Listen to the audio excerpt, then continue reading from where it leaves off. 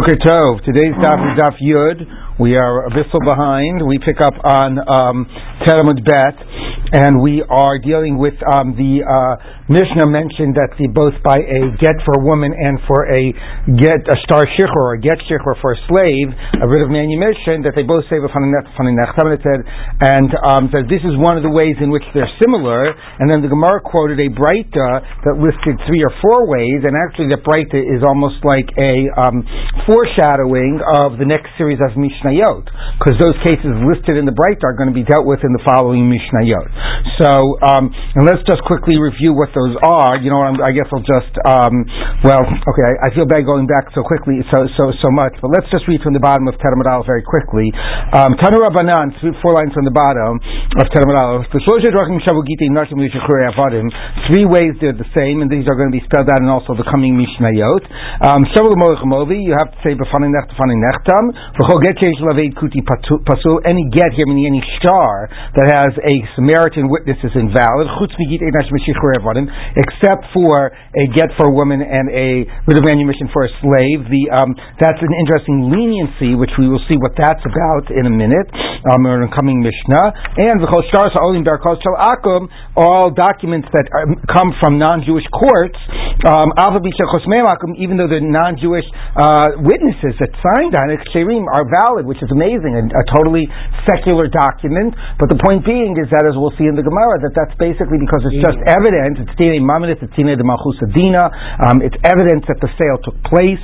So we can use those types of documents the same way we do in our current life. If we use the documents of sale that are processed through the banks. We don't write up like a halachic star or something of that nature.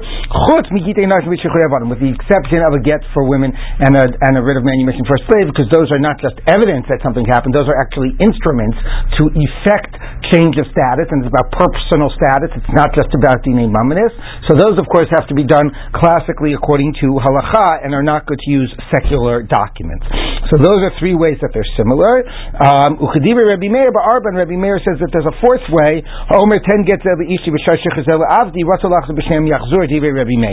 If a person gives to a messenger a get for his wife or a star shichur for a slave to be delivered, then according to Rabbi Meir, he can retract them before they've been delivered. Now, why not? I mean, everybody should say you should be able to retract it. It hasn't been delivered yet. No, but the idea is, according to the Chachamim, you can't retract the one given to the slave, because they say that that's definitely a zechut, a merit, a benefit for somebody to be free, and therefore, as soon as you told somebody, deliver this to my slave, that person automatically becomes a representative for the slave. Zachin ladam shelo b'fanav. He can represent the slave's interest. He can assume the slave would want to be free and become a shaliach for the slave, and his receiving of it, even before he delivered it to the slave, is like he has been appointed by the slave as a messenger, and he automatically is, the slave is automatically freed. So that's the normal, that's what the Chachamim say, that by a get for a woman, you can't assume she wants to be divorced, so she's not divorced until it reaches her hand. But for the star of a slave, as soon as somebody receives it, he can act on behalf of the slave. But Rabbi Meir disagrees. He wants to do like all these right, so that's exactly. Rabbi Meir disagrees, and Rabbi Meir says it's not necessarily in the slave's best interest, and we cannot assume that that's true, and therefore he's not freed until he actually receives the star. Okay, those are the ways in which these things are similar. Now the Gemara unpacks it. It's good for the rabbis. Why do they say 3 ways? When you say have a number, it means so you shouldn't think it's more. It's interesting. You could just say it's a number so that you remember them. But anyway, the Gemara says it's in order to exclude something else. So for the rabbis, it's a way of saying only 3, not 4. We don't include Rabbi Meir. We don't think a get and a star shichur are similar in that way. A slave is freed as soon as the document is given to the shaliach. So we're excluding Rabbi Meir's position. El Rabbi Meir what for Rabbi Meir when you say 4? What are you coming to exclude? What other case might you have wanted to say would be the same? So the Gemara says to exclude what we taught in the Brisa. Let's say witnesses don't know how to sign their own signatures. They're illiterate. Okay. but these are the only witnesses you can find. So what do? You tear a blank piece of paper, and you fill the tears with ink. Basically, you do an etch-a-sketch. Not an etch-a-sketch. What's it called? A stencil. You do a stencil. You cut out the letters with a stencil, and you have them fill it in. Okay, so that's what you do if they don't know how to sign their own names, which is not much of a signature. I mean, it's obviously ink that they put to paper that is the letters of their name, but it's not distinctive in the sense of their handwriting because it's just filling in the stencil. Anyway, that's what you do. Okay, that counts as a signature.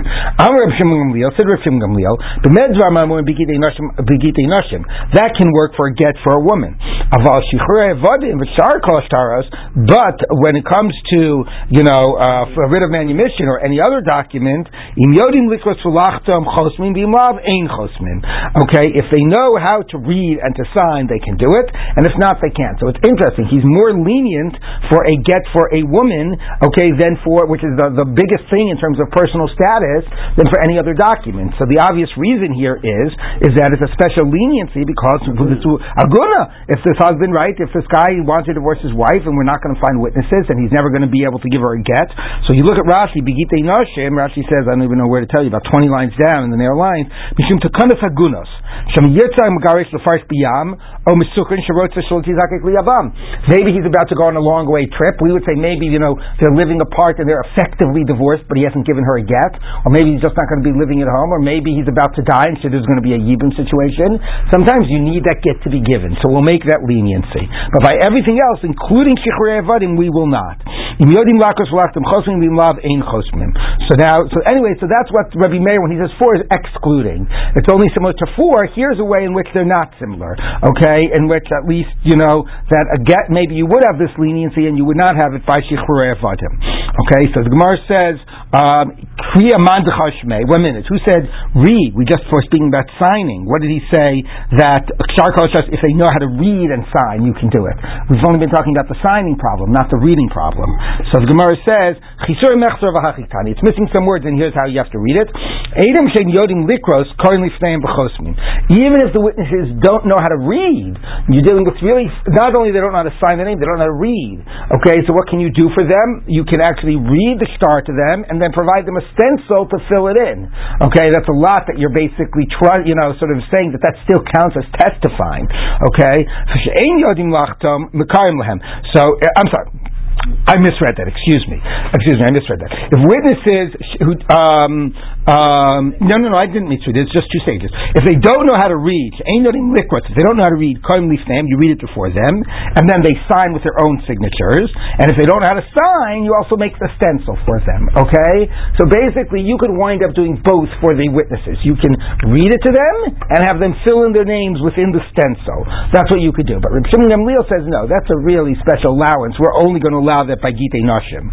Okay, by other types of things, we are not going to allow it. Okay, so now, 1 minute. Okay, right.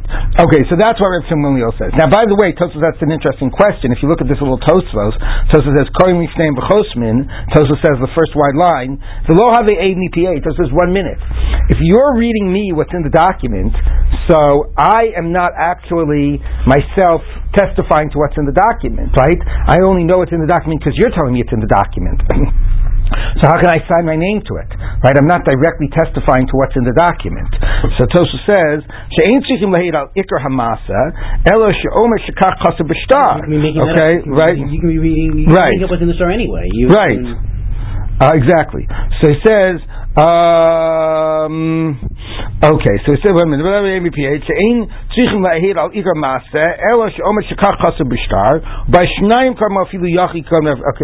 So it basically says, right, it's a little bit funny because it says, but you're not, aid is you told me that a wedding took place and I testified that a wedding took place.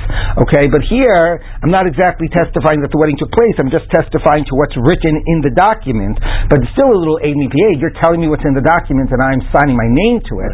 But it's a little bit different because, Tosfos phrases it a little funny way. My signatures, I'm not testifying that the following words are written in the document. My signature is saying I am testifying, it's like those words in the document are the words that I am saying. So, you're telling me, it's a little funny if you think about it. You're, right, if I say, let's say... It's really as if he saw the document written. No, Eidos is, well, it depends what type of a document it is. Right, well, no, that's the fun of the Eidos. But if it's like, let's say it's the Eidos that says, right, that that the husband said it's a funny, but it depends on what type of a document it is. If it's a shtar kinyan like a get, then it's not what's testifying hasn't happened yet. And then is it that you're really testifying that it's the husband's will to divorce his wife and that he commanded it, like you're saying, and he commanded it to be written in the get. If it's another type of a document, let's say it's a document, the bill of sale, and the sale took place, and it's only testifying that the sale actually took place, then it's testifying to past events. But anyway, it is funny because normally we see that the words of the shtar, it's not so much that the aid is testifying that those are the words written in the shtar, like I could read that for myself that those are the words written in the shtar. It's more like the words that are written in the shtar are the words of the aid. Right? The aid is actually saying those words in the shtar. He is saying, right, what? Or a get, right. For a get? Right, for get it's a little different. For get it's that the husband is, that's more the voice of the husband, and the aid is sort of testifying that the husband, appointed that to be written, or expressed that desire. Anyway, so it's not exactly, that's the point, that depending on what type of a shtar it is, if it's a shtar raya, it's like he's saying the words in the document, and if it's a shtar kinyan, meaning the shtar that affects a change in status, it's more that he's like validating and creating it, but less that he's actually saying it. So it's interesting either way what it means to be able to say those words or know those words indirectly and not directly.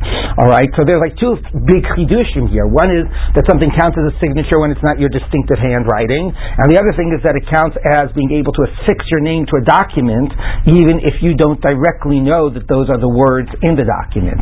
Okay, and both of those leniencies, according to the Tanna Kama, we allow those in all shtarot, which is pretty amazing, and according to Rabbi Shimon Gamliel, we allow it specifically by Gittin Nashim. But that's the case that Rabbi Meir was excluding. Alright, so let's take a look now at the next case. Now the Gemara is going to go and unpack some of... But meaning Rabbi Meir is excluding it, that means he's saying that there is a difference. Yeah, he's like Rabbi Shimon Gamliel. Either there's a difference, it's like Rabbi Shimon Gamliel, it's only by get, not by shtar shechur, or it's not clear to me, it could be like the Tanna Kama, and he could just be saying it's not unique to Gittin Nashim and shechur avadim. Either way, no opinion in this case about reading it and stenciling it, no opinion says it's a unique thing by a get and a shtar shechur. It's either true by all shtaros, or it's only true by get. Alright, so now we go on. Now the Gemara looks at other cases. The Suleka, are there no other cases in which Eved and Ish is the same? The Ha'ika, how about Omer Tnu get zel ishi, v'shtar shechur zel avdi, umeit, lo yitnu lachar misa. If somebody says, now notice it's in the plural, tnu, to witnesses. So give this get to my wife, and this meaning write and deliver get to my wife, or write and deliver, because he's saying it in the plural, so presumably it also has to be written. Write and deliver this document of shechur to my slave, umeit, and he dies. Lo yitnu lachar misa. They can't give it after he's dead, because you can't divorce your wife and you can't free your slave after you're dead. It's only something you can do when you're alive. Now Rashi says, I don't get it. In the case of the slave, didn't we say that it takes effect immediately? So that's why Tosfos emphasizes that the language here is in the plural, tnu. If you gave a get of shechur to somebody to deliver to your slave, and then that person died, then the slave would be freed the minute the shtar got to the hand of the other person. But here, the guy, it isn't written yet. He's saying to witnesses, when he says give, he's saying it's... What? Okay, but that's implicit. If it's in the plural, it means get a shtar shechur delivered to my slave, means write it and deliver it. He's saying it's a two police. So in that case, it's not written yet, nobody can yet receive it for the slave, and then he dies. So obviously he's dead, you can no longer free the slave after the master is dead. I mean, the heirs could free the slave, but you can't do it based on the command of the dead master, and similarly about the husband. Yeah, but if it was, let's say it already was there, like there wasn't a get. That would be different, okay? With the wife? No, because you don't say zachem for the wife. Okay, now, lo yitnu lachar misa. Tnu mana leploni umeit, yitnu lachar misa. Now, let's say, however, the guy says, and let's say, because also, when we're talking about lachar misa, we could be imagining we're talking about a deathbed case. He says, give $100 to so-and-so, and then he dies. you do give it after Misa. Why? Because that's an idea of mitzvah l'kayim divrei hameis. Okay, there's an idea of doing something when somebody commanded a deathbed wish, you satisfy it, you do it. Okay, but that we sort of say when it comes to his questions about his distribution of his property. Issues about freeing the slave or freeing the or divorcing the wife. Well, first of all, divorcing the wife, obviously, even were you to write a get, it wouldn't be a kosher get, for the wife, because it has to be because she's now an almana, she's no longer married to the guy, right? And similarly, you can't write a get for a slave now that he's owned by the heirs. You only can write that with the it only constitutes a legitimate writ if it's coming from the current husband or the current owner. Okay, as opposed to money is a question more of distribution of property. It's not a validity of a star, and that even though you could say, well, the heirs now own the property, but nevertheless we sort of say, well, the heirs now have there's a responsibility to satisfy the wishes, the deathbed wishes of the person. So that's why it's Yitnu Lach or Misa. Okay, so there's another case in which star shichur and a get are similar and different from other types of things. So the slave is not considered property in the same sense as money is. What? A slave is not considered property in the same sense as money is considered property. Right, because a slave requires, it's not just like it requires to free him. I mean, I guess if he said, give my slave to Ruvain, then maybe we would do that. Then it would be totally in terms of the question of transfer of property. But free my slave relates to personal status, and it's seen as different, and it requires a special star shichur, and it's different than an issue of property. Now, I said it was about mitzvah l'kaim divrei hameis. Rashi says, if you look at Rashi, Tnuman of the Ploni, Rashi says, Tivei shchiv meira kiksuv mechumsur dummy. So Rashi says that it more is like actually, this is an interesting question in halacha which I don't want to get into right now, which is when is it an issue about satisfying the person's deathbed wishes, which is an idea of mitzvah l'kaim divrei hameis, and when is it an idea that if a person actually distributes his property on his deathbed, it actually immediately takes effect on his death, as opposed to being an obligation to satisfy his wishes, it actually automatically takes effect. Okay, and that's the principle of divei shchiv meira kiksuv mechumsur dummy. Right? There's a question of why do you need the principle of mitzvah l'kayim divrei hameis, which is not saying that it takes effect. It's just saying the heirs are supposed to do it, as opposed that's one idea, which is the heirs have an obligation to do what he said, as opposed to divrei shchiv meira kichesuvim uchemesurin dami, which means that when he says something on his deathbed and then he dies, it takes effect immediately when it comes to distribution of property. So there's then like the document had been written, or no? Well, the question is if we're applying this principle, then as soon as he dies, if I say give my car to Charlie or whatever, the guy says give his car to Charlie, and as soon as he dies, then Charlie automatically owns the car. Right. Or do we say no, the heirs now have an obligation to give the car to Charlie, right? So yeah. If it makes a difference in the situation where we're talking about a document needing to be written, not something. Yes, it does. And the Gemara is going to get to the document in 1 second. Anyway, so we're going to get right back to that. Anyway, so when he says give $100, it could fall in one of those two categories. Rashi says it falls in the second one. But either way, when it's just about giving money, we automatically do that if a guy says it on his deathbed. But not if it comes to divorcing his wife, because anyway, then she's an almana, or freeing his slave. So why don't we say that's an area of comparison of those two? So the Gemara says exactly what Jenna says. Let's take a look. No. When we are saying things that are similar between a get and a star shichur, it applies to only those two, but not to other documents. But something that would be not unique to a get and a star shichur would be true by all shtaros. Loktani, we are not listing because that's not unique to a get and a star shichur. It's something that's just part of them being a star. Now, how is that true here? The Shalach Rabbi Nishmei Rabbi Yavo. Rabbi Yavo said the name of Rabbi Yavo. Heavy Yodi, be aware. The Shalach Rabbi Eliezer Lagola, Mishum Rabbeinu. Rabbi Eliezer sent to the exile in the name of our master, which is I guess Rabbi. He sent the following teaching. I'm not sure who's anyway whoever Rabbeinu is. Shchimira, he sent the following thing. Shchimira. If he said, write a document and give it for $100, and give it to so and so. That would transfer $100 to that person, but put it in a document and give it to so and so. So in that case, Levoni umeis, and he dies. Ein kosun nostin. You don't write it and give it. Shemelo gamal haknos elo b'shtar, because maybe he only wanted to transfer it through a star. Ve'ein shtar lachamisa, and a star doesn't work once the person is dead. A star requires is basically an expression, of will of the person who's giving it, and it only works if the person who wrote the star is still alive.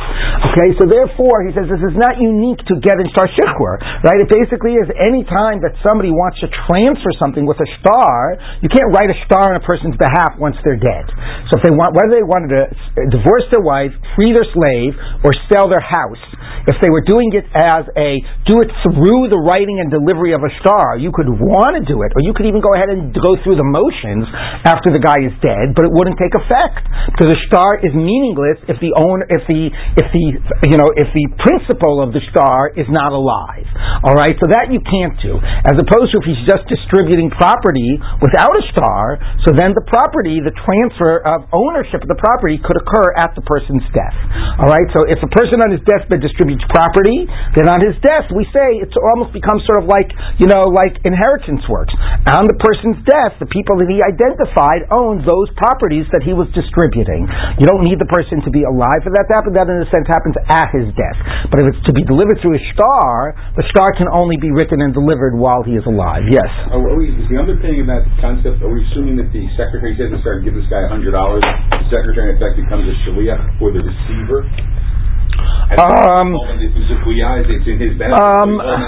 So it's done. No. I mean, we'll have to see. Look, it's a whole big thing in Baba Basra, a whole parak about Chovevei, but it's more like it becomes a type of an assigning. It almost can become. I mean, there's a question conceptually how to say it, but it could become almost like an assigning of heirs. Like if a person says, "I want this person to get this and this person to get that," it's like sort of like writing a will. It's a verbal will, and then it all takes effect on his death, and then it gets distributed the same way his property, the ownership of his property transfers at his death to the heirs. It also transfers to the people that he's identified. Right? That's how it normally works. But that's saying that works if all you're doing is distributing property. But if you're trying to get a star written, right? You can't write a star if the principal is dead. So that's yeah. But if he writes the star, and then the person dies, can he deliver that money afterwards? No, I mean a star. I mean it's not just you can't write it after the person is dead. It can't take effect after the person is dead. Yeah, I'm sorry, I should be more precise. Right. So even if a get is written, if the guy's dead, she's like already. I mean that's the most obvious case because then she's like already an almana. But even in another case, even if it's about transferring, ownership of the house, right? You can't. The star only works if it's given when the principal is alive. Yes. If a person on his deathbed says, "I want to give so much money to so and so," right? Does the giver have to wait till the person dies? Yes. And then he gives it. Yes. Because if the person got better. Exactly. Okay. It only takes effect on his death. Yes. Sorry, just to clarify that, if he writes a star, gives it to Shaliach and says, "Free my slaves," then right. that would take effect. That would take effect immediately because as soon as the Shaliach got it, it took effect. Exactly. But if he had the star if he had the star written in his in his drawer and he said, "Give it to so and so after I die," then it would be too late. Okay. So now the Gemara continues the following. All right. So that's not a point of similarity, or it is a point of similarity, but it's not unique to a get and a star shichur. So the word says like this: the ha'ika lishma. How about lishma? That's a requirement by get and by a star shichur, because we learned star shichur from get. I mean, we haven't spelled that out yet, but we learned it from it. Okay, and that's something that's unique to those two documents. Why isn't that listed? So the Gemara says, so according to Rabbi, that's the point of saying that they both have to say b'fani nechtam, b'fani nechtam. So one of the things that's about for Rabbi is lishma, so it's implicit. And l'Rava kasha, but for Rabbi, why don't list that as another point of requirement of similarity, that they both require lishma, because for him that's not what b'fani nechtam is about. So list that as another point of comparison. So the Gemara says the two, and in addition, bein l'Rava, bein l'Rava, according to either opinion. Ha'ika mechuber. What about the fact that neither a get nor a star shichur can be attached to the ground when it's being written? Okay, because from both of them we learn like the kasav v'nas Nasan or whatever, and we learn Shtar Shichur from Get Isha, that you can't have anything that has to happen between the writing and the giving. So that applies to both. So we have all these other criteria that apply to both. So the Gemara says, no. Kiktani Psula D'Rabbanan. No. Our list of 3 areas of comparison are rabbinic things that are problems. So right to Loktani, biblical requirements we're not listing. So now the Gemara says, really? So now we're going to go back and look at the list of comparisons and see if those are only rabbinic points and not biblical points. The Gemara says, 1 minute. V'ha erkos. So remember, point number 1 was the Fanei Nichtav. That's fine. That's rabbinic. But point number 2 was about having a Samaritan sign. So that could be rabbinic. Samaritans are Jewish, and maybe there's some problem that we have with them, but maybe that's only rabbinic. But comparison number 3 was the invalidity of a get and a shtar shichur that's issued by a non-Jewish court. Well, that would seem to me to be pretty biblical, right? That you can't have a get issued by a non-Jewish court. Would solve the aguna problem if you could, right? So the Gemara says, so how could you say it's only rabbinic? So the Gemara says, how about the non-Jewish courts? That's a biblical problem, and that's listed in the areas of comparison. So the Gemara says, no. But there's a way that's only a rabbinic problem. How could it only be a rabbinic problem? That it's given in front of kosher witnesses, and even though non-Jews signed it, it's delivered in front of kosher witnesses, and therefore, according to Rabbi Eliezer, for him, the witnesses that really matter are the witnesses that see it being delivered, not the witnesses who sign. Now, the funny thing is, that might be the act of delivery, but according to him, it also has to be written correctly, right? It's got to be written lishma, and it's got to be written all those things. So you have to imagine a scenario, which is that somehow the document came out of a non-Jewish court, but was written lefi halacha, which is funny. I mean, it has to be written by a Jew. So maybe what it really means is, you had a Jewish scribe write it, but it got registered in the non-Jewish court, meaning when it came out of the non-Jewish court, it means that it got signed and registered in the non-Jewish court, but was written somehow according to halacha and by a Jew. So that would be the case. So it says we could imagine a case where it was written properly, signed by non-Jews, and it's only a D'Rabbanan problem, according to Rabbi Eliezer. The Gemara says, who says that the witnesses that matter are the witnesses that it's been delivered in front of. Okay? The Amar Edi Mesira Karti. The Gemara says 1 minute. The Hamidik Tani Seva, the end says Rabbi Shimon Omer, Af Eluk Sherim, even these documents are valid. We're going to see that in the coming Mishnah. Even when it's signed by non-Jews, it's a valid get. It's pretty amazing. A get signed by non-Jews is a valid get. And the Amar Rabbi Zera, and Rabbi Zera says, Yard Rabbi Shimon l'shitasa Rabbi Lezer dama edi mesira karti. So how could Rabbi Shimon say that signed by non-Jews is valid?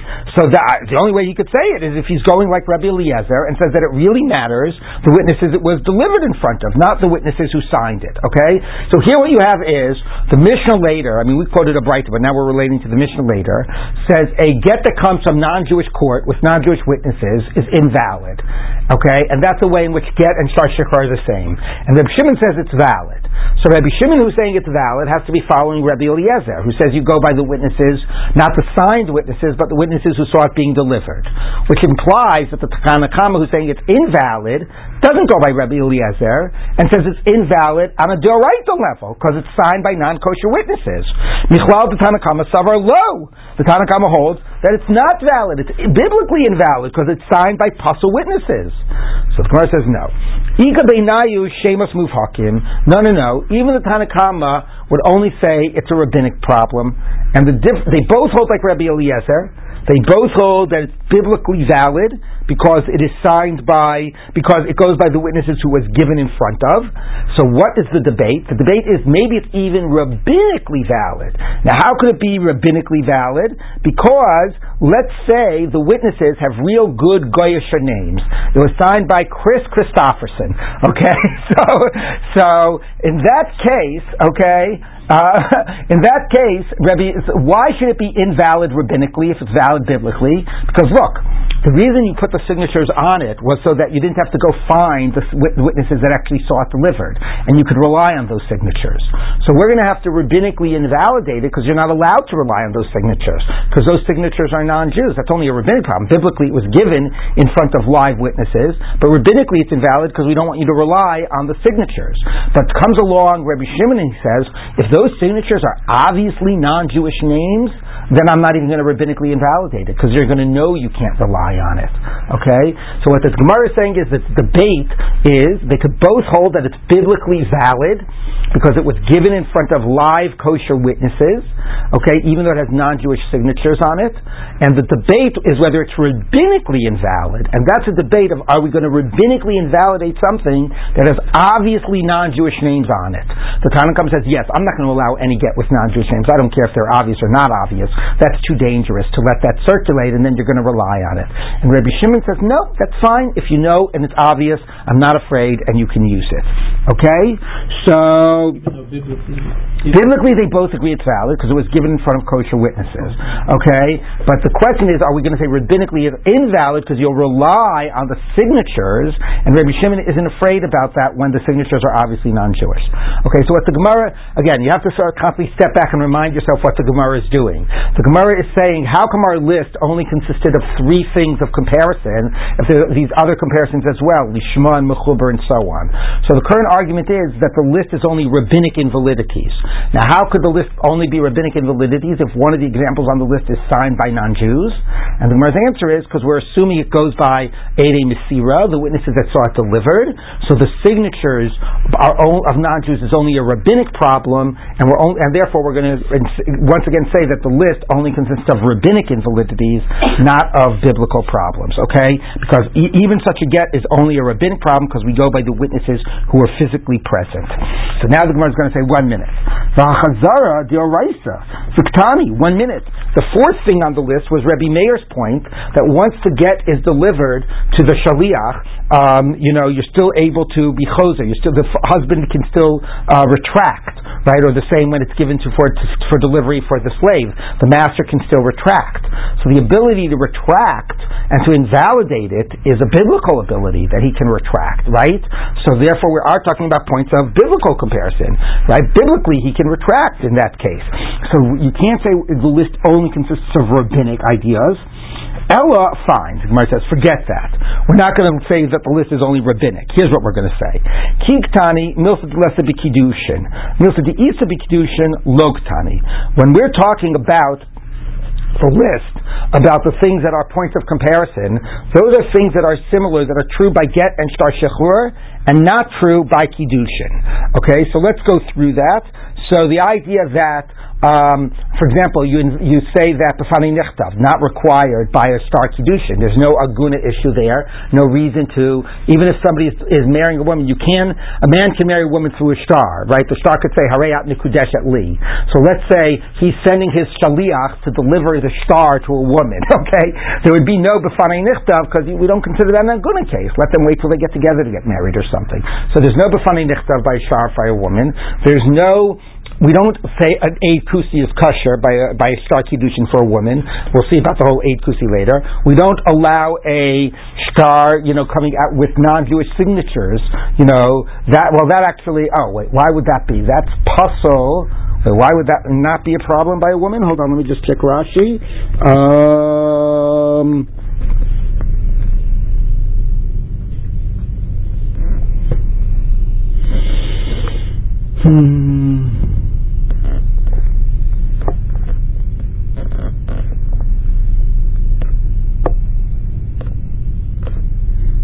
Erkos. Oh, that's interesting. So look at Rashi. Why the case of the non-Jewish signatures would not be a problem by Kiddushin. So Rashi is about 5-6 lines before the lines get wide. Rashi says like this. Okay. The Erkos nami leisa b'kiddushin heicha de'ika edim mesira Yisrael. So again, we're assuming that there are kosher witnesses that see the star being given over. So now, what's the reason we invalidated it rabbinically by the get? To the get v'shichlor hadagazi dema asi lemismachu matzuchina legita achrina. Because by get, we didn't want, even though it was given in front of kosher witnesses, we didn't want there to be non-Jewish signatures because the woman would rely on it.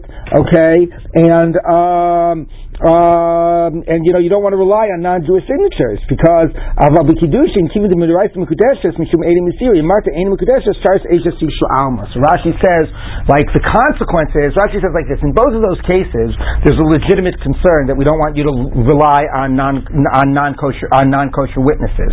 Okay, but the question is, what's the consequence of invalidating it? The consequence of invalidating a get would be to say we don't consider you divorced. If you want to get divorced, you need to write another get. So there's there's a downside in terms of the woman that she's not divorced, but there's no concern of that will lead to halachic violation to invalidate it. Whereas by a shtar kiddushin, if we said we invalidate the shtar, then she'll go ahead and marry another man. Right, and that'll be a huge cost and a huge consequence. So that's how Rashi explains the difference. All right, Tosfos I think has another explanation, but we won't worry about that. So basically, what it is saying is that those points of comparison are things that are true by shtar shichur and by a get, and not true by kiddushin. As opposed to lishma and mechuber. Lishma and mechuber are both actually requirements by a shtar kiddushin. It can't be written on something mechuber. It has to be written lishma. Okay, so those are. So I think that there's probably getting way confusing for people.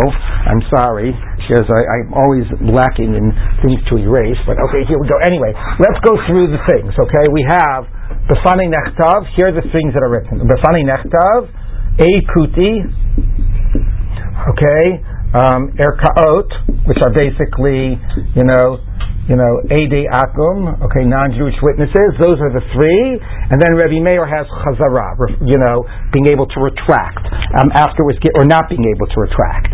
Okay, so the Gemara says, it could say all these three are rabbinic. This and this is obviously rabbinic. How would this be rabbinic if it's non-Jewish signatures? So it says Eidei Mesira. So that's why we're only listing things, because the question is, why not include, here's the Gemara's question, why not include Lishma and Mechuber? Those are also points of comparison. So the Gemara first says, no, these are D'oraita, and these are rabbinic. If this was Eidei Mesira, then even non-Jewish witnesses are rabbinic. But the Gemara says, 1 minute. The ability to retract is also D'oraita, right? The ability to retract. That's not a rabbinic point. So that can't be the reason why we have this list and we didn't include those two. So the Gemara is now saying the difference is that whether these things are unique to this, and these are unique and it would not be true by Kiddushin. Lishma and Mechuber not only do require it by get and shtar shichrur, you also require it by shtar Kiddushin. Okay? Because we learn out shtar Kiddushin from get and we have the same requirements. These things only apply by get and shtar shichrur, do not apply by Kiddushin. This doesn't apply by Kiddushin because there's no aguna. This doesn't apply by Kiddushin. Well, we'll see later what that's about. Okay? This doesn't apply by Kiddushin because, the Gemara is going to ask if this should also apply by Kiddushin. If I say to a shaliach, go give this, ring to this woman and make her my wife, I obviously can retract before she gets it, right? So that's going to be the question the Gemara is going to ask. But this, why does a shtar Kiddushin with non-Jewish witnesses, even if there are Eidei Mesira, why isn't that pasul d'Rabbanan? So basically Rashi says the cost would be too high to invalidate this d'Rabbanan by a shtar Kiddushin. So none of these things are problems by Kiddushin, where these are. So this list is only things that are by get and shtar shichrur and not by Kiddushin. Okay, so now the Gemara is going to focus on the Chazara issue. So let's take a look. So the Gemara says like this, 1 minute. Chazara gufa isa b'kiddushin. What about chazara? That exists by kiddushin. If I give a shliach a ring to give to a woman to marry her, or a shtar, I can retract before the woman gets the ring. Okay, it's not necessarily true she wants to be married to me, so I can retract. So the Gemara says no. The shlichus bal karcha. No, the point is that shichrur and a get can be done against the will of the woman and of the slave, right? It's ba'al karcham. It can be done against their will. A woman doesn't get married unless she wants to, but get and a shtar shichrur can be done against the will, and therefore the idea. There is no havamin, and this is the way Tosfos explains it. There is no question that I can retract. If I give a shaliach, I say, here's a ring, go marry that woman to me. There's no question I can retract. Everything is still a big question whether she's going to accept it or not. It's all based on her will. So of course there's no question that, oh my God, as soon as I gave him the ring, she's married. What do you mean? There's a whole other side that has to agree to it. So the ability to retract is obvious there. But when I'm divorcing my wife, or if I'm freeing my slave, it's all all a one-sided act, right? They get no say in it. So in that case, you might have thought that I could actually, that once it's done, I can't be choser. So there you have to be mechadesh that I can still be choser in that case, even though it's one-sided. Okay, so what the Gemara is saying is, you know what, you're right. In all cases, get, shtar shechur, and kiddushin, I can be choser before the other side gets it. Okay? However, it's not a chiddush by kiddushin. By kiddushin, there's a whole other side that gets to the side. So of course, it's not done just because I gave it to the shaliach. The chiddush is by get and by shtar shechur. There, I might have thought it was done as soon as I gave it to the shaliach, and the answer is it's not. Okay, even there I can be choser. Okay, the b'shlichus bal kocha, the begerushin isa b'kiddushin lesa. All right, so we are now done with that very complicated Gemara. Yes. Shtar shechur you can't retract once you gave it to the According to Rabbi Meir, you can retract both because it's not even a shtar shechur is not necessarily, he says, in the best interest. According to the Chachamim, you can't. Now we're dealing with Rabbi Meir. Okay. Rabbi Meir says for both you can retract because it's not necessarily in the best interest. So Tosh says, yeah, here there's a chiddush that you can retract by a get and a shtar shechur because it's all unilateral. So I might have thought you're not able to, and even there we say you are because the other side still has to receive it. They don't have to agree to it, but they still have to receive it. So therefore, this is within Rabbi Meir who says you can retract. Okay. By kiddushin, it's much more obvious. Okay. Anyway, all right. So I'll have to end this with a joke because that was just such hard Gemara. So about the ability about kiddushin having another side. So a guy goes to somebody says, "I have a great shidduch for your daughter." Who says the Prince of Wales says, "The Prince of Wales? Are you kidding? He's a guy." He says, "Yeah, I know, but the yichus and his looks and he's got somebody he's a chashuv or whatever." I says, "You're nuts." Anyway, day after day, week after week, month after month, he's hacking him and shining. Anyway. Finally, after like a year, he says, "Okay, fine, I'm masking." So the guy says, "Great, now I just have to talk to the other side." All right, so anyway. All right, so that's why you can be choser by a kiddushin. All right, so anyway. So the Gemara says like this. Next Mishnah. Kol get now, after that complicated thing, we're now going to actually look at each case individually, and it's going to be a little bit easier. Kol get sheyeshalav eight kusi puzzle. Any get that has a Samaritan witness is invalid. That we said, and that's similar to anything meaning any shtar is invalid. Here's the interesting leniency by get and shtar shechur. Chutz v'gitei nashim v'shechurei avadim. Except, interestingly, by the more weighty documents, a get for a woman and a divorce writ of manumission, there a Samaritan witness is okay. Get isha, they brought a get for a woman to him in this village. So, how you ate kutim, and the Samaritans and the witnesses were Samaritan witnesses. And he said it's valid. Now that's interesting because until now we said eid kuti in the singular, which sounded like you needed at least one, Jew and one Samaritan. This sounds like even if both of them are Samaritan, we'll see that in the Gemara. But here we have this very interesting leniency, and we have to figure out what that's about. Let's take a look at the Gemara. So the Gemara says, Mani Masnisin. Who's our Mishnah going like that we're lenient by a Samaritan? Lo Tanakama, v'lo Rabbi Lezer, v'lo Rabbi Shimon Gamliel. Not the Tanakama, not Rabbi Lezer, not Rabbi Shimon Gamliel. What does that mean? The Tanya, we talk on Brisa, three interesting opinions about the status of Samaritans. Matzah skuti, a matzah baked by a Samaritan. Muteret is permissible, it's not considered chametz. We think that they're very careful about the mitzvah of chametz, and you don't have to be afraid about that. If they're going to eat it on Pesach, so it's not chametz. Muteret, the Adam Yotzei B'Yidei Chol HaPesach. Not only are we saying it's not chametz, we're saying that they were shomer it l'shem matzah's mitzvah, and you could eat it you could be yotzei for your mitzvah of matzah on Pesach night. Okay, it actually was mishtameret. Okay, if you look at Rashi, like 3 lines into the Gemara, Rashi says yotzei b'yidei chavos b'Pesach mishum chovas leil rishon shu chayiv lo matzah mishtameret. It's not only is it not chametz, it's even considered to have been watched for the right purpose. Even if a normal thing we know is in chametz, lo nafik, that would not be enough to be yotzei your mitzvah of matzah matzah, elin kain avid lashimur l'shem choves matzah. You have to watch it for the purpose of being yotzei the mitzvah of matzah. Now that sounds like one of those classic Torah Shabbat Peh types of ideas that you would not expect the Samaritans to necessarily agree with. And nevertheless, the Tanna Kama here is saying you assume that they are so careful by the laws of chametz and matzah that even that not only can you eat their matzah and assume it's not chametz, that you can even assume that it satisfied all the criteria of matzah. Okay, and it was watched for the purpose of matzah. Now, by the way, the important thing here is there's a debate elsewhere, right, whether the Samaritans are actually Jewish or not Jewish. When they converted at the end of the Bayit Rishon period, by the whole story there in the Navi, which is that the Samaritans were sort of brought into the land of Israel and then they were like they just did their old pagan practices, and then lions came and attacked them, and then they and then they were told, oh yes, the God of this land, you have to follow his laws and so on. Anyway, so then the question is, okay, well then did they convert? What exactly is their status? So that's debated in the Gemara. Everybody here assumes that they are Jewish. The question is, they might be Jewish, but they certainly had their own form of practice. It wasn't exactly Judaism. Okay, they had their own Sefer Torah and whatever that had significant differences. So that's the question here. They are Jewish, but how much do we assume that they follow the mitzvot that we can rely on them? So the first opinion said you can rely on them. Not only is it not chametz, but you can even be yotzei your mitzvah of matzah. That's the Tanna Kama.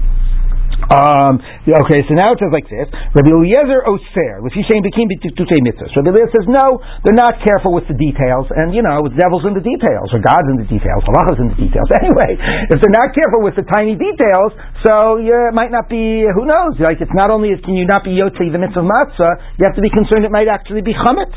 Okay, Rabbi Gamliel Omer, kol mitzvah shechaziku bakutim harbe medaktikim b'yosem Yisrael. No, any mitzvah that they have seized onto, they're even more meticulous than the Jews, okay, than naturally born Jews. So, anyway, presumably in matzah is one of them. Now, exactly how do you know, and for the Tanna Kama, does the Tanna Kama say for all mitzvahs they're careful about? Like, what exactly is the debate between, Rabbi Gamliel sounds like you have to know that this is a mitzvah that they've embraced, okay, but it's not exactly clear, like for the Tanna Kama, whether you would know, what standard you would know about whether it's the mitzvah. Maybe Tanna Kama feels all mitzvahs, or Tosfos basically has a whole discussion, maybe for Tanna Kama, it's all biblical mitzvahs they're careful about, and for Shimon Gamliel, you have to know it's a mitzvah they embrace, but if they embrace it, they're super careful even at the rabbinic level. So it's not exactly clear, right, how, which category, for Shimon Gamliel, which mitzvahs they are careful about, but certainly matzah is one of them.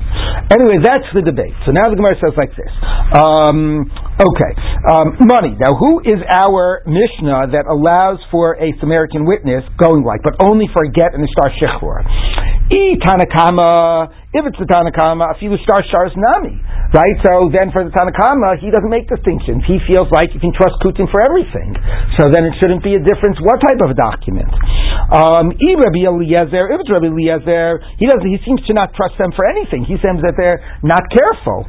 So a few shars nami lo, nami lo, right? Tanna Kama seems to totally accept them, and they're good, and you can rely on them. Period. Rabbi Eliezer says you can never rely on them. The only one who seems to say sometimes yes, sometimes no is Rabbi Shimon Gamliel.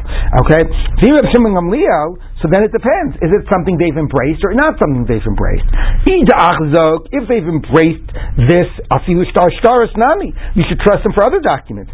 Either lo achzok, if they haven't embraced it, afilu get isha nami lo, even get isha not. So now, of course, Rabbi Shimon Gamliel is the most obvious choice to go, because with him you can distinguish between the categories. So the most obvious thing to do is to say the next thing the Gemara suggests. The chi tamer of Shimon Gamliel, let's say our Mishnah is Rabbi Shimon Gamliel, but he says, right, Tanna Kama says you can always trust him. Rabbi Eliezer says you can never trust him. But Shimon Gamliel says sometimes yes, sometimes no. So he's the perfect one to say get and star shechur yes, other things no. So so if they're careful about get and star shechur, and therefore you can trust them in that area. But not by other staros. That works. Okay, that seems to be a perfect answer. Gemara says no. Yehachi says the Gemara, if that's true, ma'ir yachad, then why can you only trust one witness? Afilu trei nami, you should also be able to trust two, right? If it's basically saying here's an area you can trust kutim in by get and star shechur, so then it should be you can trust two of them. Alama Amar Rabbi Eliezer. Why does Rabbi Eliezer say Lo hichshiru ba ela eid echad kuti? Right? It says eid kuti. Only one kuti witness says one, but one is a Jewish bilvad. So there's no good way to explain this. If they really are believed in the area of get and star shichur, not other places, you should accept both. Why is it that you accept only one? Now, I do want to parenthetically say, what does this mean that they've embraced this area? Like, it's one thing to say they've embraced Shabbos, they've embraced matzah. What does it mean to embrace signing documents, right? So what does it mean? Now, you could say by a get and a star shichur, there is a question. Do they believe that you have to sign it lishma? Right? We have the lishma requirement. So there is like a ritual aspect that they have to embrace. But what does it mean that they've embraced get and star shichur but not other documents? So what do they think about other documents? I don't understand. What does it mean embrace? It's a halacha? You're saying Ploni sold a plot of land, he sold his house to, Reuben sold his house of land to Shimon. Oh, well, they haven't embraced that mitzvah. What mitzvah are you talking about? So it sounds like we're talking about like whether they feel that you have to be like honest and truthful when you sign documents. So what is it like? It's the mitzvah of Eidos Sheker? It's a question of honesty, right? It's a little funny. So then what the Gemara is really saying is, when it comes to get and star shichur, that's about personal status. They would never lie about that. That they're going to be serious about. They won't put their names to a document that's about personal status that's actually not true. But if it's just about somebody selling somebody else a house, they'll put their names even if it's not true, they'll lie. I mean, it's a funny type of a split. It's about lying as opposed to like embracing a ritual requirement. Yes? It is funny, but it's interesting if you think about like in Israel, the secular community, where like they're not going to necessarily care about the religious requirements in many things, but like they want their get. Right. Like that's true. If it was like a religious requirement, to say like they care about get and they don't care about Shabbos or whatever, I could understand. But they care about get, but they don't care about signing truthfully to bills of sale. It's like that's what I'm saying. Like that's like not a ritual thing. It's a little strange. Okay. Now the other thing to note, by the way, that Tosfos and I should point out is that another Gemara says, and even if they're careful in mitzvos, who says that they're careful about your mitzvos? Meaning the Gemara discusses the whole lifnei iver issue. If they don't believe in the lifnei iver problem, so maybe if you go to their house, you can eat their matzahs. But how do you know they can bake matzahs for you? Maybe they don't care to be machshel you in the mitzvah. So Tosfos actually says, well, maybe this whole discussion about eating their matzahs is if they bake the matzahs for themselves. They're prepared to eat it themselves. Say, I won't eat it sort of like the king's like taster of the food or whatever. I'm not going to eat this matzah until you eat it first or something. So that's like another aspect, right? Which is funny because on the one hand, okay, logically it makes sense, but it also raising that problem creates a tremendous amount of distrust between the communities.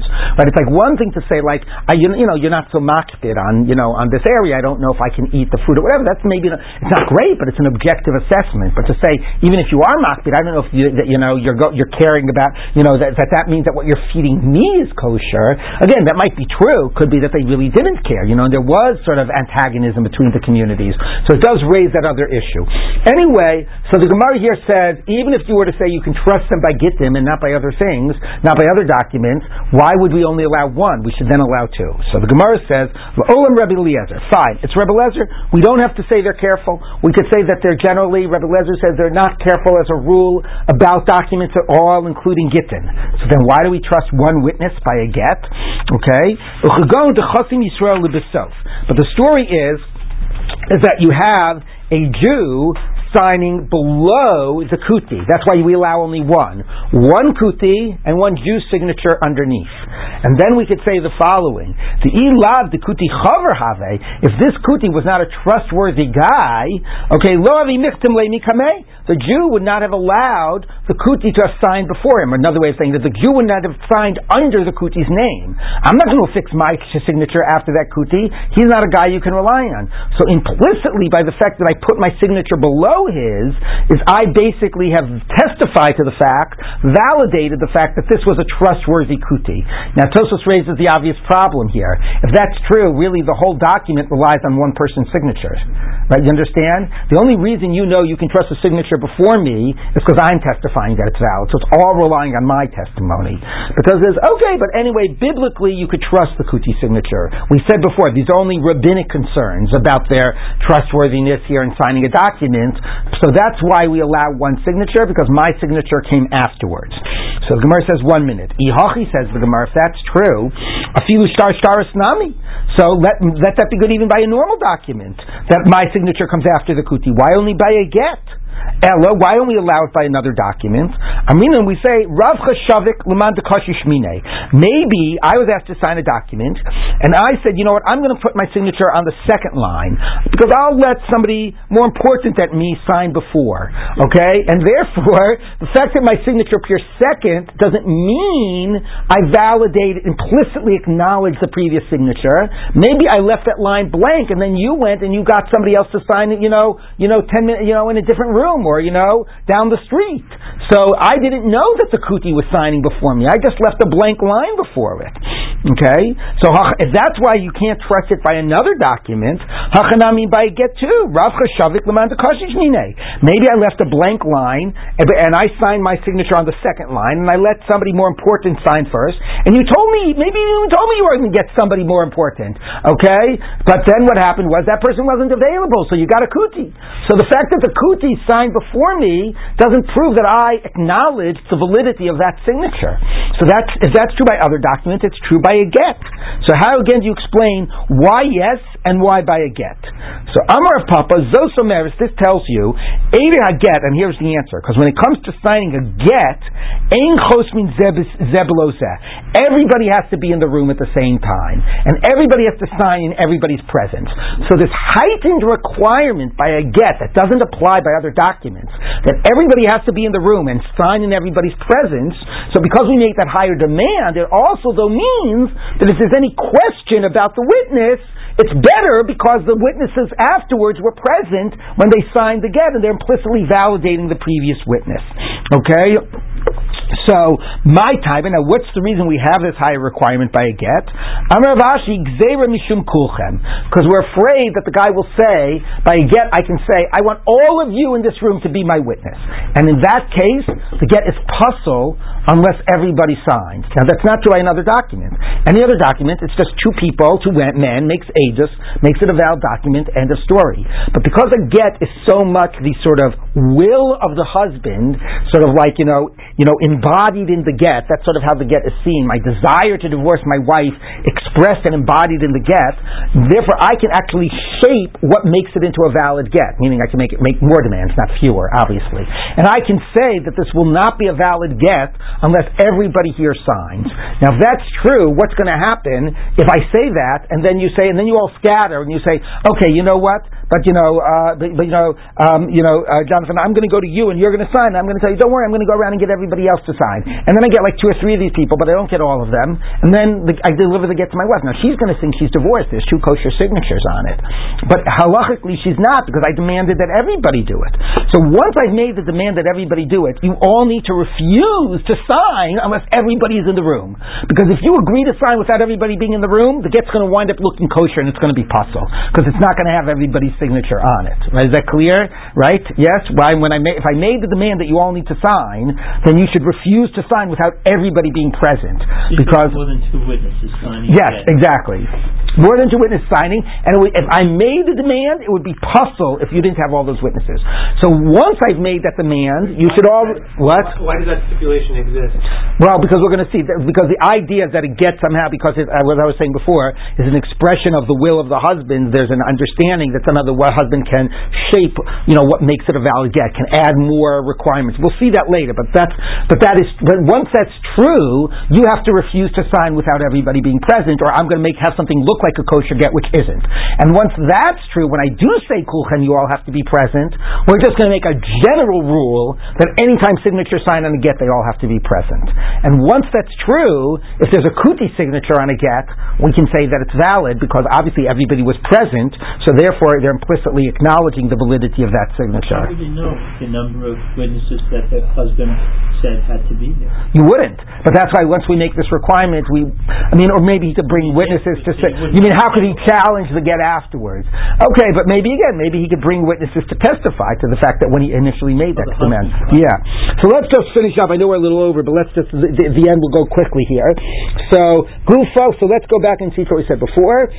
Amar Rabbi Linzer, lo hichshu bo eidech echad kuti bilvad. Like mashal and tanina. Why do you have to say only one? That's in the Mishnah. Kol get sheyesh lo aid kuti pasul. It says one aid except for gitei nashim. So it's clear even one aid. It's we're only talking about one aid. No. Even masnisin, if it was our Mishnah, havemina fiu trei nami. You could even have two witnesses that are kutim to be kosher by a get. Why did it say one? It's telling you that by other shtaros, even one kuti witness is no good. But maybe I would think by a get, two would be valid.